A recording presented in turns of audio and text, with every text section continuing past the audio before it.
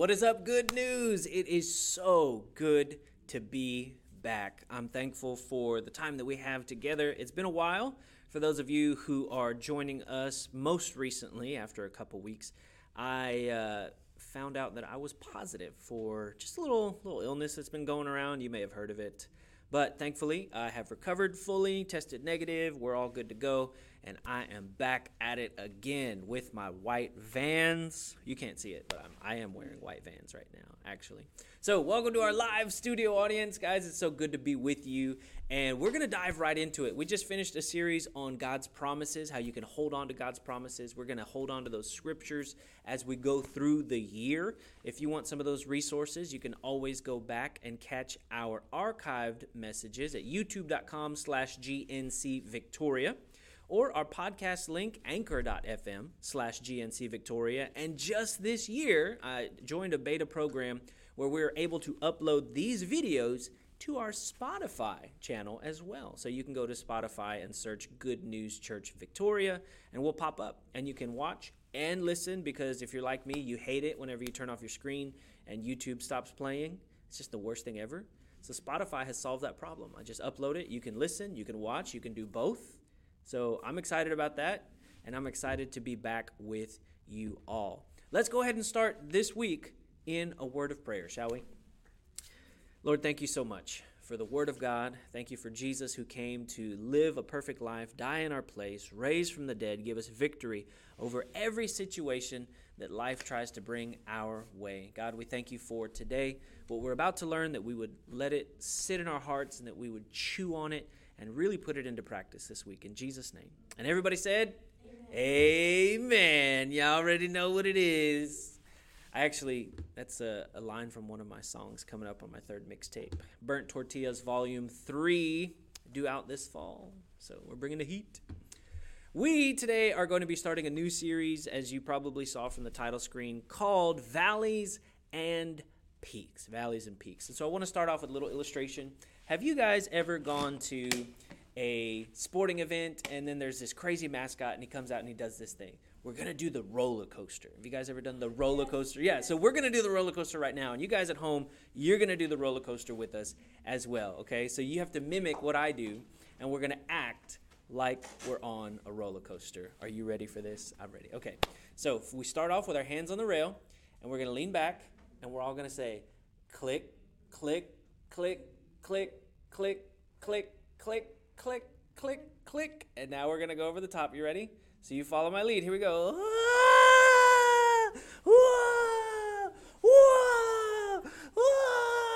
And we come back to the stop. Whoa. Oh my goodness, I need to catch my breath. So the roller coaster, and the only reason roller coasters are fun, unless they have like death-defying loops, is because there are peaks and there are valleys. There's ups and there's downs and there's G-forces and gravitational pull. It feels like your stomach's in your throat. You know what I'm talking about? I'll share this fun story. I went with a school, I think it was student council or somebody. We went to Six Flags Fiesta, Texas in San Antonio. And I got on I don't remember if it's called the boomerang or the cyclone or something. You loop. And then you go backwards, and then you loop, and then you go backwards. So I got on, and I didn't want to lose my glasses, so I took them off, and I put them in my pocket. But while we were doing our little loopsie-daisies, they fell out of my pocket. And so me and my friend, we were looking along the ground, and we're like, where are my glasses? I felt like Velma from Scooby-Doo, right? My glasses, my glasses. And I couldn't find them, and I'm like, I need my glasses to find my glasses, and that's the worst feeling in the world, if you know what I'm talking about. And then I have a hunch, just a little hunch, and I asked the operator, can I check the car in which I was seated earlier? And he's like, yeah, man, go ahead. So I look, and the glasses are still on the roller coaster because of physics. Because of the centrifugal force, my glasses stayed, because of gravity and the G-forces, in the seat of that roller coaster. So that's a pretty safe roller coaster, right? Because you know you're not going to fall out. My glasses weren't even buckled, and they didn't fall out. I feel pretty safe on that roller coaster. It's the same physics experiment if you've ever gone to a Dairy Queen and they flip your Blizzard. Well, the centrifugal force keeps kind of the ice cream going up, and then they bring it back down. I used to practice when I worked at Dairy Queen for 2 years with a glass of water. I was a blizzard ninja. I could make an Oreo blizzard in 15 seconds flat. And then I'd flip it, just like that. Just like that. A glass of water. And the water would not come out because of the G-forces, right? Just like the roller coaster, just like my glasses. Yeah, just like that, right? Nothing came out. That's crazy. Yeah, no, I mean, in the beginning, I spilled some water, but I got really good at it. So speaking of roller coasters are fun because they have ups and downs, and we love it, and we enjoy it, and we're like, yeah, woo, ah, ooh. And then we get off, and we're like, oh, I'm queasy. And it's funny to me because we love roller coasters. Now, some people are scared of roller coasters. I get that. I was scared of roller coasters for a long time. But we love the ups and the downs, and it makes the ride more fun. But then when it comes to life, we always want to be up, right? Nobody likes the downs in life. And that's what we're going to be talking about over the next few weeks, both the ups and the downs of life and how God is with us every step of the way. And I heard somebody put it this way. If you kind of imagine with your hands, like if you've ever stuck your hand out the window of a moving car, right, and you just play with the wind and you're like, so you think about this. If you go down, then you come back up, what is your frame of reference? Well, you say up because you've been down. But if you say, oh, well, I want my life to always be on the up. If your life is always on the up, it's actually just flat. You know what I'm saying? Like it's not up unless there's a down. And it's not down unless there's an up. So I want you to keep that roller coaster dichotomy in mind as we go into this week's scripture. And if you'll go ahead and flip with your Bible apps to 1 Kings chapter 18. 1 Kings chapter 18. And we're going to start in verse 20. So 1 Kings 18, I'm going to read 20 through 30 in the New International Version. And let me set the stage here. So this is the prophet Elijah, and the nation of Israel has been worshiping false gods. They've been sacrificing to weird things and shrines, and they've been messing around and sleeping around and basically cheating on God because he has a covenant with them. And the king is all about it because his wife at the time, her name was Jezebel, and she was like, I don't like God. I don't like all his rules. I'm just going to wild out, and nobody can tell me what to do with my life. So the whole nation was like, we love this. Let's go do this. It's crazy. I just want to mess around and waste my life and worship these other gods. And so Elijah was like, you know what? That's enough of that. We're going to have a competition here. And the Lord instructed him to do this. So what happened was they built 2 altars, and they killed 2 bulls, and they put 1 bull on each altar, and they put fire, and he said, whoever's God answers our prayers is going to be the true God. So that's kind of setting the stage here. We've got this amazing competition that's about to happen. One of these roller coaster, way up high points in Elijah's life. So I'll go ahead and start reading in verse 20. So Ahab sent word throughout all Israel and assembled the prophets on Mount Carmel, not caramel, like my favorite, the macchiato. Elijah went before the people and said, how long will you waver between 2 opinions? Like that roller coaster, you take a turn and you're like, oh, whoa. How long will you waver between 2 opinions? If the Lord is God, follow him. But if Baal, the false god, is God, follow him. But the people said nothing. Then Elijah said to them in verse 22, I am the only one of the Lord's prophets left. But Baal has 450 prophets. Get 2 bulls for us. Let Baal's prophets choose one for themselves and let them cut it into pieces and put it on the wood, but not set fire to it. I will prepare the other bull and put it on the wood, but not set fire to it. And verse 24, then you call on the name of your God, and I will call on the name of the Lord, and the God who answers by fire, he is God. I love this. I love this scripture. I love the way that he set this up because everyone in the world has their own ideology. Everybody in the world has their own worldview. And everyone's out there saying, yes, queen, slay, speak your truth. And Elijah recognizes there is only one God. And he's setting the stage right here. We are going to walk through this life. We're going to have the exact same circumstances. We're not going to avoid things. Life is not a Disney movie. You receive Jesus into your heart and then live happily ever after, and then you just sing Let It Go, and we don't talk about Bruno or whatever. We're going to go through valleys and peaks in this life. And I love how Elijah sets this up. Call on the name of your God. Your God. And I was reading something the other day on Twitter, which is kind of a dangerous place. I don't advertise Twitter a lot because there's not a lot of redeeming stuff on there. But somebody put this, and they were quoting a minister. So the minister quote was great. The Twitter stuff, maybe not so great. But it said this: a false God is anything that you turn to and say, save me.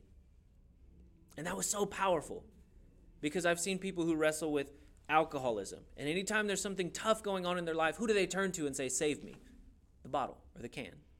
And there's people who struggle with sexual addictions. And anytime that they're going through stuff in their life, they think, oh, I just need to get some physical pleasure. Save me. Or there's people who wrestle with arguments or always being right. And anytime something comes up, they have to win the argument because they look and they say, I am going to save myself. I'm going to win this argument. I'm going to have the last word. Anything that you turn to and say, save me, that's your God. And so Elijah says, all right, we're going to put our altars where our mouth is. So you call on the name of your God, I will call on the name of the Lord, and the God who answers by fire, he is God. You know it's got to be a miracle for that to happen. Then all the people said, what you say is good. In verse 25, Elijah said to the prophets of Baal, choose one of the bulls and prepare it first, since there are so many of you. Call on the name of your God, but do not light the fire. You guys want to know what happened next? All right, I'm going to pull up the next scripture so we can keep reading. So, verse 26, so they took the bull, given them, and prepared it. Then they called on the name of Baal from morning till noon. Now, for the Israelites and their specific calendar, that's like 3 hours that they were doing this. That's a whole Avengers movie long. Can you imagine someone just shouting for 3 hours? Yeah. Spider-Man No Way Home was like 2 hours and 40 minutes. Pirates of the Caribbean 3 was almost 3 hours long. Imagine going to the movies, sitting down, and just watching 450 men dance in circles and scream. That's a horrible movie, right? Still a better love story than Twilight. Now, they called out, Baal, answer us, they shouted. But there was no response. No one answered. And they danced around the altar they had made. Verse 27, at noon, Elijah began to taunt them. Shout louder, he said. Surely he's a god. Perhaps he's in deep thought or busy or traveling. Maybe he's sleeping and must be wakened. So he's having some sport. Like, hey, nobody's coming, guys. You can keep doing this, but it's not going to make a difference. Verse 28, so they shouted louder and slashed themselves with swords and spears, as was their custom, until their blood flowed. And I'm going to pause here and share with you a little something, a little deep theological truth here in the youth class. False gods will always demand blood. False gods will always demand blood. And you know how people say whenever they sacrifice for something or they have like a dream, they say, I've put 3 things into this. And what are those 3 things that they always say? I put my blood, sweat, and tears. That's exactly right. And why do they say that? Because anything that you make priority in your life, it's going to take blood. Whenever people who say, blood is thicker than water, they actually mean a covenant being made is more important than your family. I know people mix that up and they think blood thicker than water means family, but the phrase, the water they're talking about, is actually the birth canal. Like when a woman's having a baby and she says, my water broke. So people who make a covenant, because anytime in the ancient world you made a covenant, you had to shed somebody's blood, whether it was animal sacrifice, whether you cut yourself and you did a handshake and you're blood brothers now. There's always going to be a shedding of blood whenever there is that level of commitment. Whenever husbands and wives get married, there usually, physically, technically, is a shedding of blood, but we'll talk about that at another time, and I'll let your parents know ahead of time so no one's surprised. Whenever Jesus had to pay our sin price, he had to shed his blood. And false gods will also demand blood. And I was listening to a podcast the other day. I've been really working on filling myself with scripture and interpretations and listening and direction, and I need to be prepared before I give out the word. So my personal revelations I write down, and then I hear the word, and I hear other people minister the word, and I just keep putting it in so that I'll be able to also share with you. And one of the things that I had never seen before that this minister was illuminating for me was this. The reason that Jesus had to come through human form was to purchase us back. And the reason that Satan has no power over us is because Satan has no blood. Satan never inhabited. Now, we understand demonic possession and that kind of spiritual warfare stuff, but Satan himself has never embodied a physical human form and shed his blood, which is why we are redeemed by what Jesus did. In the book of Revelations, the Bible says we overcome the evil one by the blood of the Lamb and the word of our testimony. When adult John the Baptist saw Jesus coming, he said, "Behold, the Lamb of God who takes away the sin of the world." So the ancient world, they understood this sacrifice thing. There's always going to have to be a price for what you want from your God. So they're literally cutting themselves, which is how we know that self-harm is in fact demonic. It's an attack of the enemy. When people cut themselves, what are they doing? They're calling out to their gods. I want this pain to stop. I'm going to cut myself so that something can come save me. Now I know that it's a very complicated scenario, and maybe you have heard of someone or you know someone who's dealt with that.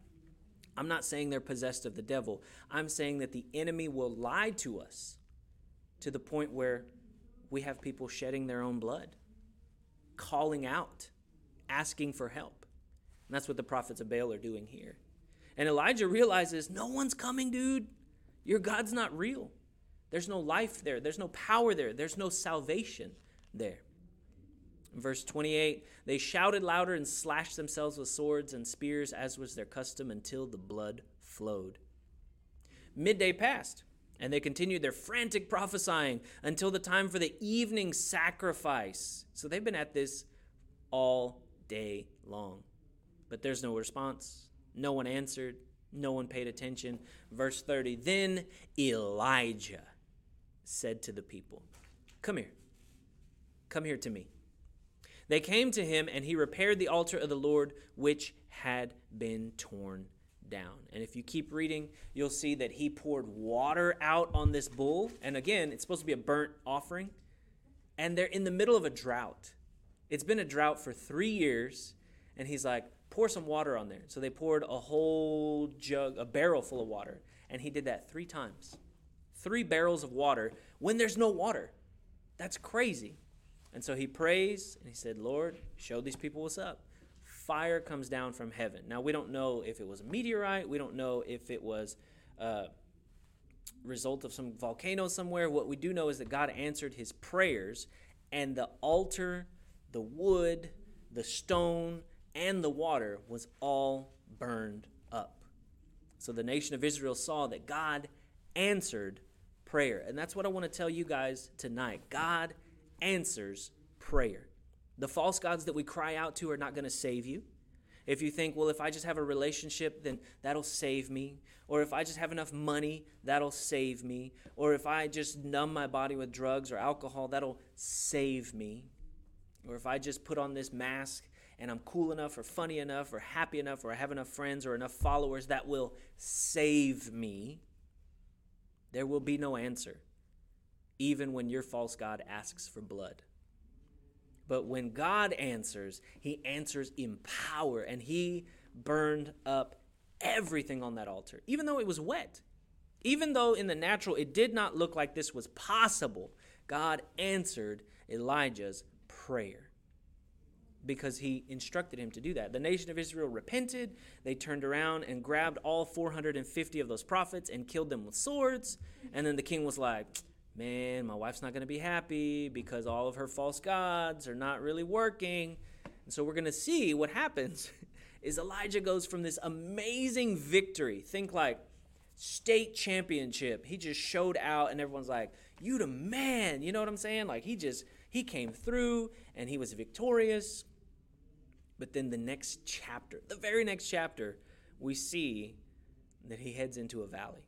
So go ahead and flip on over to 1 Kings chapter 19. And we're going to read verses 4 through 8. So Jezebel, she hears about this and she's like, "He killed all of my prophets." Kind of reminds me of the villain from Despicable Me. "He punched my shark." And so she says, "I am going to kill you in the next 24 hours. The most powerful woman in that culture at that time said, you are going to be dead by this time tomorrow. And Elijah gets scared because he's like one of the only prophets left. He's like, oh my gosh, what are we going to do? That's just like Order 66 with the Jedi. I mean, they're after me. They're going to kill me. Verse 4, while he himself went a day's journey into the wilderness. He's on the run. This man is a fugitive. He came to a broom bush, sat under it, and prayed that he might die. I've had enough, Lord, he said. Take my life. I am no better than my ancestors. Verse 5, then he lay down under the bush and fell asleep. And that's a word for some of us, right? Sometimes we are having a day and we are just saying things that we don't really mean. Maybe we just need a nap, right? Any of you guys ever work with babies and you're like, this baby fussy. Like, this baby needs a nap. Right here, 1 Kings 19, after winning the world championship prophet title, you know, he's got the belt. Oh, from the top rope. Elijah's a fussy baby. He fell asleep. All at once, an angel touched him and said, get up and eat. And that's another thing. Maybe sometimes you're like, maybe your blood sugar's low. Maybe you're cranky because you haven't eaten anything. That's a phrase known as hangry. Yes, you guys know. So keep that in mind whenever you're dealing with God and you're like, well, God, what about this? And God, what about that? And God's like, take a nap and have a snack, okay, before I put you in timeout. He looked around, and there by his head was some bread baked over hot coals and a jar of water. He ate and drank and then lay down again. And verse 7, the angel of the Lord came back a second time and touched him and said, get up and eat, for the journey is too much for you. And I love how this structures this, right? Elijah was told, God is going to answer your prayer with fire. And then he's on a journey, and God is still providing for him. God is giving him what he needs to go where God is sending him to go. The way Pastor Ruben likes to sum it up is where God guides, he provides. Verse 8, so he got up and ate and drank, strengthened by that food. He traveled 40 days and 40 nights until he reached Horeb, the mountain of God. So there was a journey here, right? Elijah on the top of the mountain, literally on the top of the mountain, Mount Carmel, not caramel, like my favorite, the macchiato. And God was there, and there was this explosion of just answering prayers, and the people saw it. And man, that just feels so good whenever maybe you've gone to a conference or a summer camp, and you're like, man, God was there, and I was at the altar, and I was just like, Jesus, Jesus, you make the darkness tremble. And then you come home, and you're like, oh, now I'm the one in darkness. And I'm trembling. And I just went to camp and I'm like, oh, God, you can have it all. And then I come back and somebody slid in my DMs. I'm like, oh, no, it's the devil. The devil's in my DMs. Blizzak. So we have Elijah here. He just came down off of Mount Carmel and now he's like, I'm going to die. Those are two very opposite extremes. He says, I've had enough, Lord. I'll share this story with you guys. It's one of my more embarrassing stories. I'm okay putting this on YouTube. But growing up, my sister and I would sing like special songs and stuff. Because, Hispanic church, singing specials, it comes with the territory. And so there was one time where we were singing a song and I was so nervous. I had stage fright. Some of you probably can identify that you love, being silly or being cheesy or being funny. But whenever you're in front of strangers, you're just like, And that was me. And they're like, sing the song, mijo, sing the song. And I'm like, And the song was about something about having joy or the joy of the Lord. And there's this part in the song where it says, I've been bitten by a big old bumblebee. And so I'm supposed to laugh. Ha, ha, ha, ha, ha, ha, ha, ha, ha, ha, ha, ha, ha. Something along those lines. I think those are the lyrics. And I just wouldn't. And so Joy, of course, my older sister, is just so embarrassed. And she's like, how could you do this to me? Like, this is our performance, not just you. And she's just like, And so finally I give in. And out of nowhere, I just start the laughing part. Right? Like, not full on Joker, you know what I'm saying? Or like the Green Goblin. But it's like a happy ha-ha. And so everyone's excited and like, oh, sing it again. So we do the twice. And then Pastor Rosie is so blessed by this. She's like, oh, it's such a happy song. Sing it again. And with the microphone in my hands, guys, I look at her. I'm like 4 or 5 years old. And I say, no, that's enough. I'm not even kidding. I know, I'm so embarrassed right now. I'm starting to sweat. So, and Sister Minga remembers. She tells me all the time. She goes, you remember me, huh, when you told Pastor Rosie, no, that's enough. Because she has that laugh. I don't even remember. Like, I remember watching this happen on VHS, which is like a cassette tape that you put in this square and it like reads this magnetic tape. Yeah, so many of you know what a VHS is. But I don't remember being there. I guess I just blocked that traumatic memory out of my mind, being in front of the entire church and not wanting to sing and then singing and then being like, no, that's enough. And I empathize with Elijah here, right? Like, God, I just had this amazing victory and I thought everything was going to be great. And we killed those false prophets who were sacrificing to false gods. But now somebody's out to get me. And isn't that how it usually goes? We have this mountaintop experience.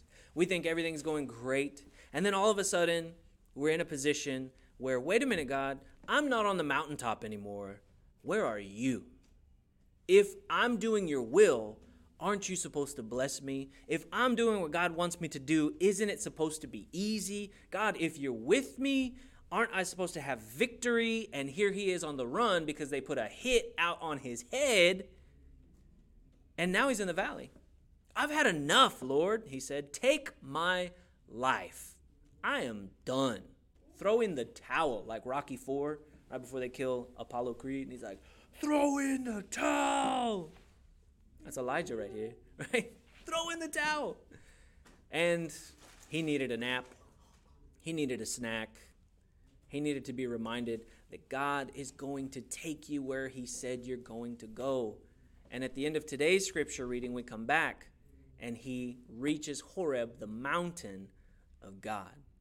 And I find this interesting that there was provision in verse 7. He ate and he drank in verse 8. Verse 8, he ate. You thought he ate. And he was strengthened by that food. This is what the Bible says. Strengthened by that food, he traveled 40 days and 40 nights. It doesn't say that he ate again. Isn't that tough?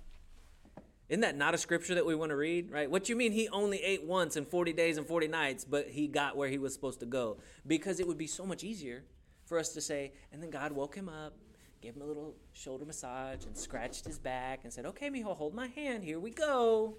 There was an instruction, and then there was an expectation. And I'll say that again because we're not children's church, and this is a hard word, but you guys can handle it. You can handle it. There was an instruction, and then there was expectation. God didn't tell him twice. He fed him, he sustained him, and he said, I'll talk to you when you get where I need you to go. That's tough. Because we want instruction. We want reassurance. We are like the person who goes and takes a couple steps and they turn around like, am I doing this right? Am I okay, God? Are you going to affirm me? Because we're so used to being accepted and so used to being sustained by God. But there are times in our lives where he says, I've told you what to do already. I'll talk to you again once you've gotten it done. And that's tough. That's not the grandpa God that we're used to seeing where he just showers blessings, or the crazy uncle who always shows up and goes, oh, I got something for you, mijo. That's not how God works, because God's not a man. It's hard for us to kind of understand the attributes of God because he's not a physical person. Now, we understood the personality of Jesus and how he ministered, but in this instance, God said, Elijah, I just walked you through this amazing victory. And what happens the next day? He starts freaking out because there's resistance to God's calling on his life. Well, God, what about this amazing thing? And here I am in the valley. I've had enough. You just had a nationwide victory. You just won the national championship of prophets and the title belt. And here you are saying that you want to die. So God's like, take a nap, eat this food. Now go where I told you to go, and I'll meet you there. We don't know what happened during those 40 days and 40 nights, but we know that he was sustained by God. And that's my encouragement to you guys.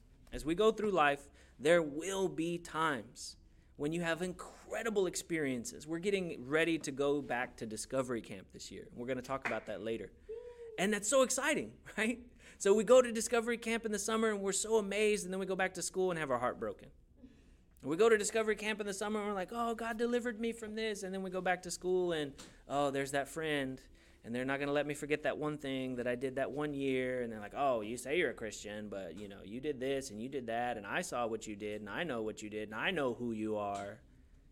And the enemy tries to kill our victory. He tries to starve our witness. And if all we do is depend living mountaintop to mountaintop, then all we're saying is, God, you're only good when I'm winning. God, you're only powerful when you show up. God, you're only God when you do what I want you to do. And that's the temptation that leads us to false gods. Instant gratification. Well, if I give in to this one person because they like me and I'll go out with them and I feel that desire for love, but I know that God's called me to this place, but it feels like it's 40 days and 40 nights away. And God, I would have thought by now, and how come you haven't given me this victory that I've been praying for in my body or in my relationships or in my family? Some people say, well, how come y'all are still renting, and how come you're still setting up and tearing down? And well, if God was with y'all, wouldn't he? Wait a minute. God told us to go somewhere. We have an instruction. There's an expectation. We need to be faithful, not just on the mountaintops. Because it would be so easy if all we did was win, no matter what. Because we would just keep our hands up and they'd stay there, right? I don't know, I just thought of that right now. But it shows maturity when we are willing to trust God in the valleys. Because people say, there are some people who take it to the extreme and they say, well, God placed me in this valley. Well, God put this sickness on me. Well, God's testing me because he killed one of my relatives. That's not who God is, and that's not what God does. And people who sincerely believe that, they need to realign their vision of who God is. Because God doesn't kill people to teach you a lesson. God doesn't make people sick to teach you a lesson. God understands where we are in life, and as that kind of stuff happens, he is with us. Elijah went out into the wilderness where there were no people, but God was still there. There was a message for him. There was an instruction and then an expectation. And I want to ask you today, as we bring today's message to a close, what has God told you to do? We love the victories. We love the discovery camps. We love the conferences, the retreats, that one song when you put it on and it just puts you in the presence of God. But what are you going to do when it's dry?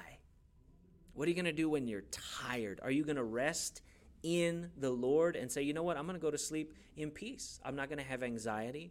I'm not going to replay every email in my head and every reply. And what did they mean by this? And what does she mean by that? And how come I had to say this in response? Or are we just going to sleep knowing that God's going to take care of it? Are we going to say, oh, God, I'm so tired because we haven't been fueling ourselves with his word? Jesus said in the New Testament, man shall not live by bread alone, but by every word that comes from the mouth of God. And some of us don't want to eat what God's given us. If you've ever had vegetables when you were a little kid and your parents are like, you don't get dessert until you eat your vegetables. And you're like, blah, broccoli. Ugh. And sometimes the things that God tells us are not the things that we want to hear. We say, well, God, I don't like that, but it's what we need. Well, God, I want you to give me an option B. I want to have victory and victory and victory, and I want it to be easy, and I want it to go the way that I want it to go. I want you, God, to be made in my image, not me to be made in your image. That's not how God works. That's the kind of thinking that leads us to false gods. False gods that make us think, well, okay, well, if I'm strong enough in my body, then I can handle anything that comes my way. If I have enough friends, if I have enough followers, if I have enough people who idolize me, I'll be my own God. I can handle it myself. But there's instruction and there is expectation. Maybe right now you're in a valley in your life and you think, I haven't heard from God in a while. Well, what's the last thing he told you? Because maybe you haven't done that yet. God is waiting for obedience.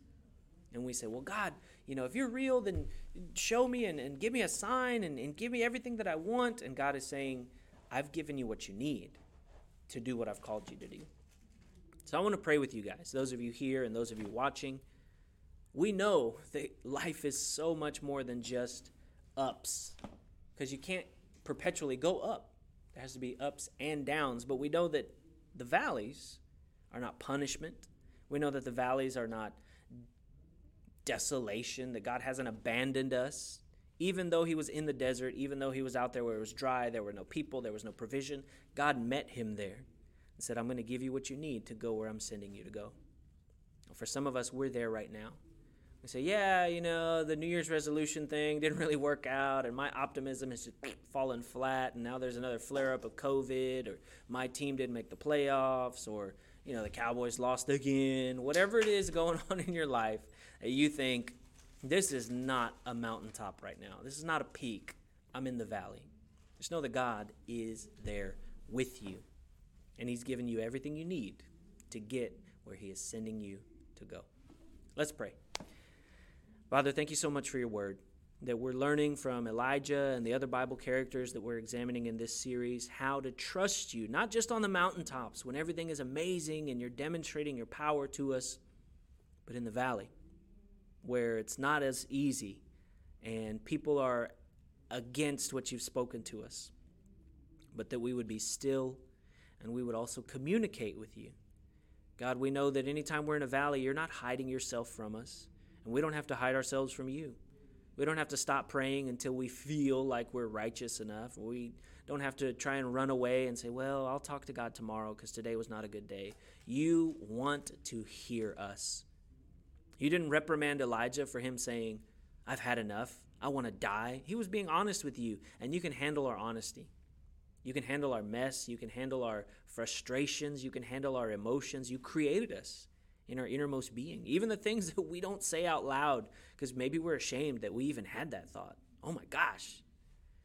Elijah trusted you enough to be brutally honest with you, and you trusted him enough to give him a calling and provision to fulfill that calling.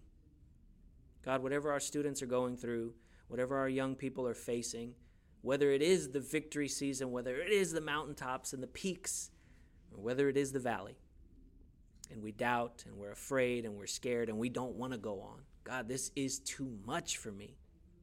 Well, of course it is, because we were never meant to go alone.